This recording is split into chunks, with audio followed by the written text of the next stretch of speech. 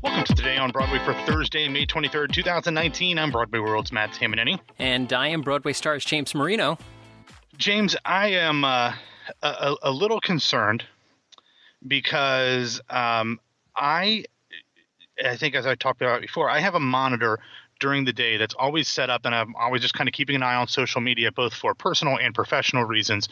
And I really am starting to get a little bit of FOMO, not necessarily fear because it's already over, but like I don't understand any of these Game of Thrones jokes that people are making, and I feel like I'm missing out. Mm-hmm. Well, you need to talk to Rob Johnston. He can walk you through most of them, if not all of them. I'm sure. I never really cared, and I still don't. But like I feel bad not being a part of this cultural moment. Did you see that the boys over at Pod Save America, they did a whole Game of Thrones episode? It was very, very funny. Okay. Well, I wouldn't have gotten any of the jokes. Well, I think I've only made it through one or two episodes of season 1 of Game of Thrones, and I laughed a lot during the Pod Save America thing. So I don't think you necessarily need to, sort of like the Harry Potter play. You don't really need to know Harry Potter, but it helps, But I still enjoyed the Pod Save America Game of Thrones episode. Okay, well, good to know. I don't feel bad because I don't feel as bad because apparently the last 2 episodes kind of sucked, but I still feel left out. I feel a little shunned, like I was back in middle school or something. Oh, you are not alone. You are not alone. Oh, thank you. And Matt, you sound as though you are an airline pilot coming in, welcoming people onto the plane. So you should just say that Matt is not in his normal location. He's in a secluded location. In a bunker. In a bunker, yes. Exactly. All right, so first up in the news, show and casting news. What do we got? All right, James, let's start with the news that at one point was going to lead off yesterday's show. Oh, that one. Yeah, that one. It's not as big. I think we probably made it out to be bigger than it actually is. But anyway, that is the two new individuals that will be replacing Samantha Barks and Andy Carl as the leads in Pretty Woman on Broadway as the show moves into its second year. Crazily enough, it did start performances in the 3rd week of July last year, so it is coming up on its 1-year anniversary. So, beginning on July 22nd, Jillian Mueller, who is currently in the show's ensemble and understudies Barks. No, she is not related to Jesse or Abby or Matt, who is in Harry Potter. But Jillian Mueller, see, you got me, or not related to Rob or to.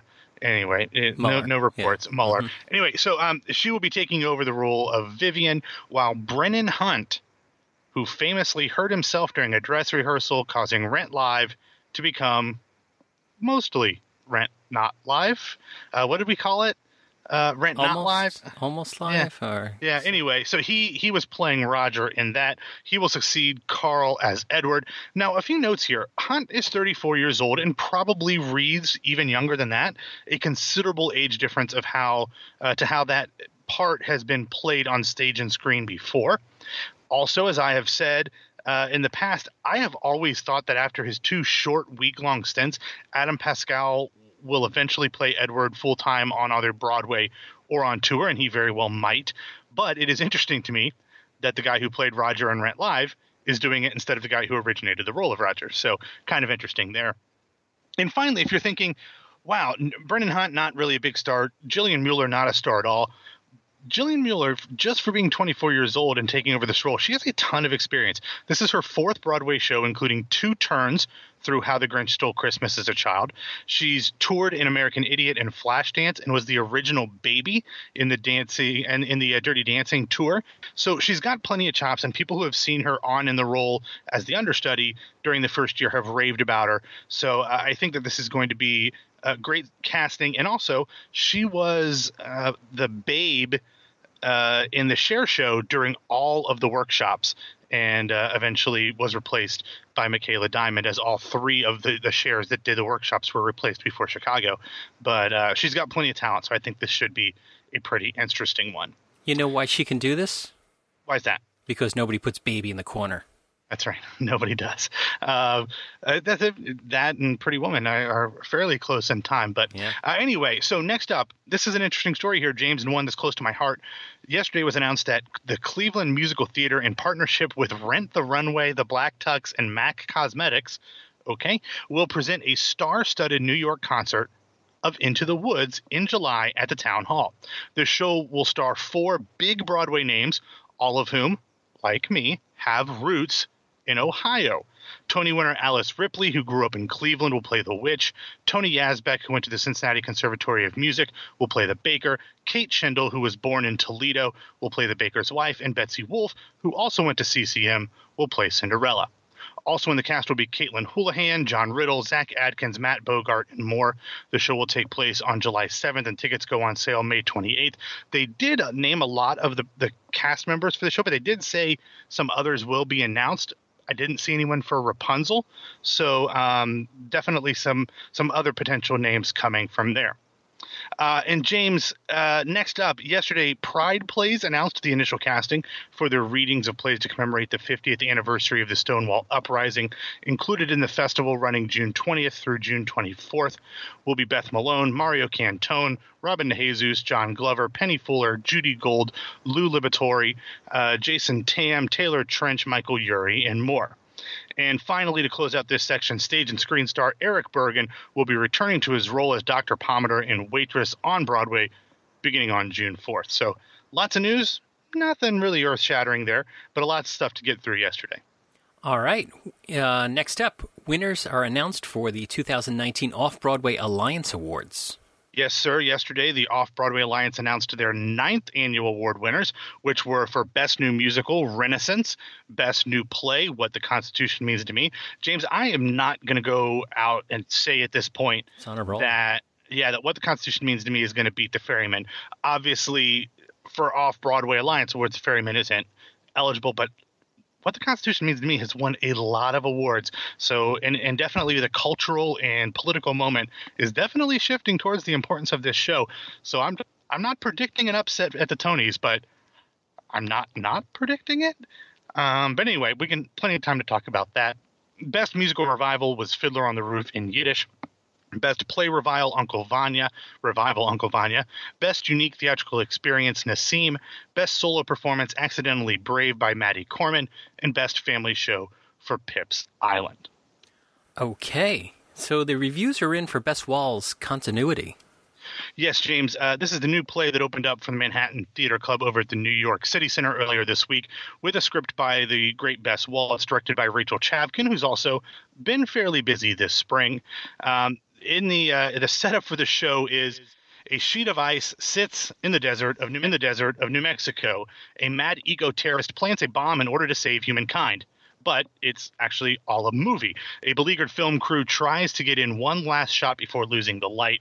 In continuity, storytelling and science collide with hilarious and devastating consequences. The play asks, how do we keep going when hope can seem as fictional as a Hollywood ending? Jesse Green from the New York Times did not love this one. He wrote, quote, "The themes of the play never cohere except in the title, which refers to 2 otherwise unrelated problems: keeping a movie consistent from scene to scene and keeping humankind alive from generation to generation. That split might not matter if either the comedy or the drama were successful on its own terms, but with only a few throwaway exceptions, the comedy wilts and the drama, with no stageable crisis, fizzles. You're left with a title with little to do but admire Miss Wall's clever connections and end-time puns. The movie term losing the light, for instance, cuts 2 ways in a play about extinction." Now, Sarah Holdren of Vulture disagrees, writing, quote, "Wall's dialogue is sharp and sprightly, confident and fluid through both the casual banter and the leaps into big emotions and ideas. Though the movie's on-set science advisor, Larry, eventually busts out with a reprimand, not malicious, just full of a scientist's sad skepticism that brings Maria and her crew to their knees, Wool nimbly avoids speechifying. No one holds forth in continuity, at least never in a way that flattens character in service of message. People stay people messy and maddening and well-intentioned rather than becoming mouthpieces.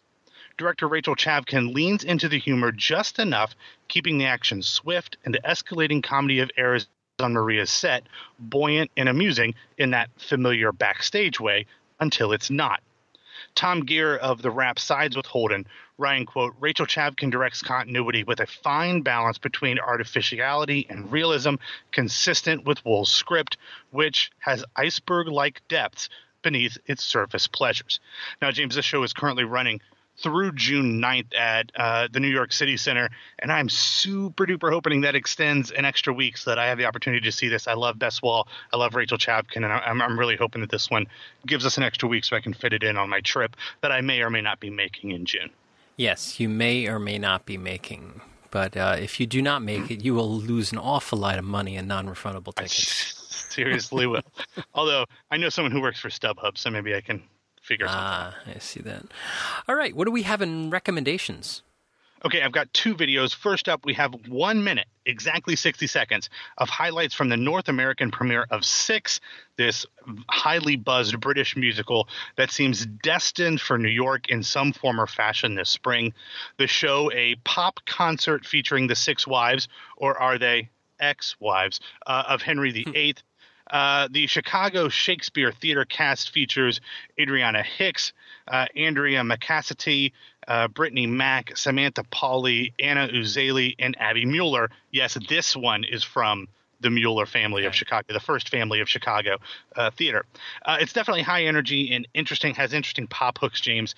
I'm not sure that I see it as a Broadway show. It's pretty short, and it is just effectively a concert with just a very small frame around it. But I think it could do super well off Broadway, and I hope that's the route they go. So, folks, if you haven't seen it or heard this, check out the highlights.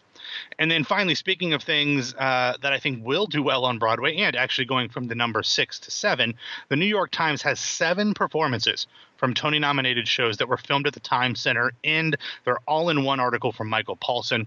They have songs from Stephanie J. Block, Amber Gray, Brooks Ashmanskas, Sarah Stiles, Mary Testa, Rashidra Scott, and George Salazar.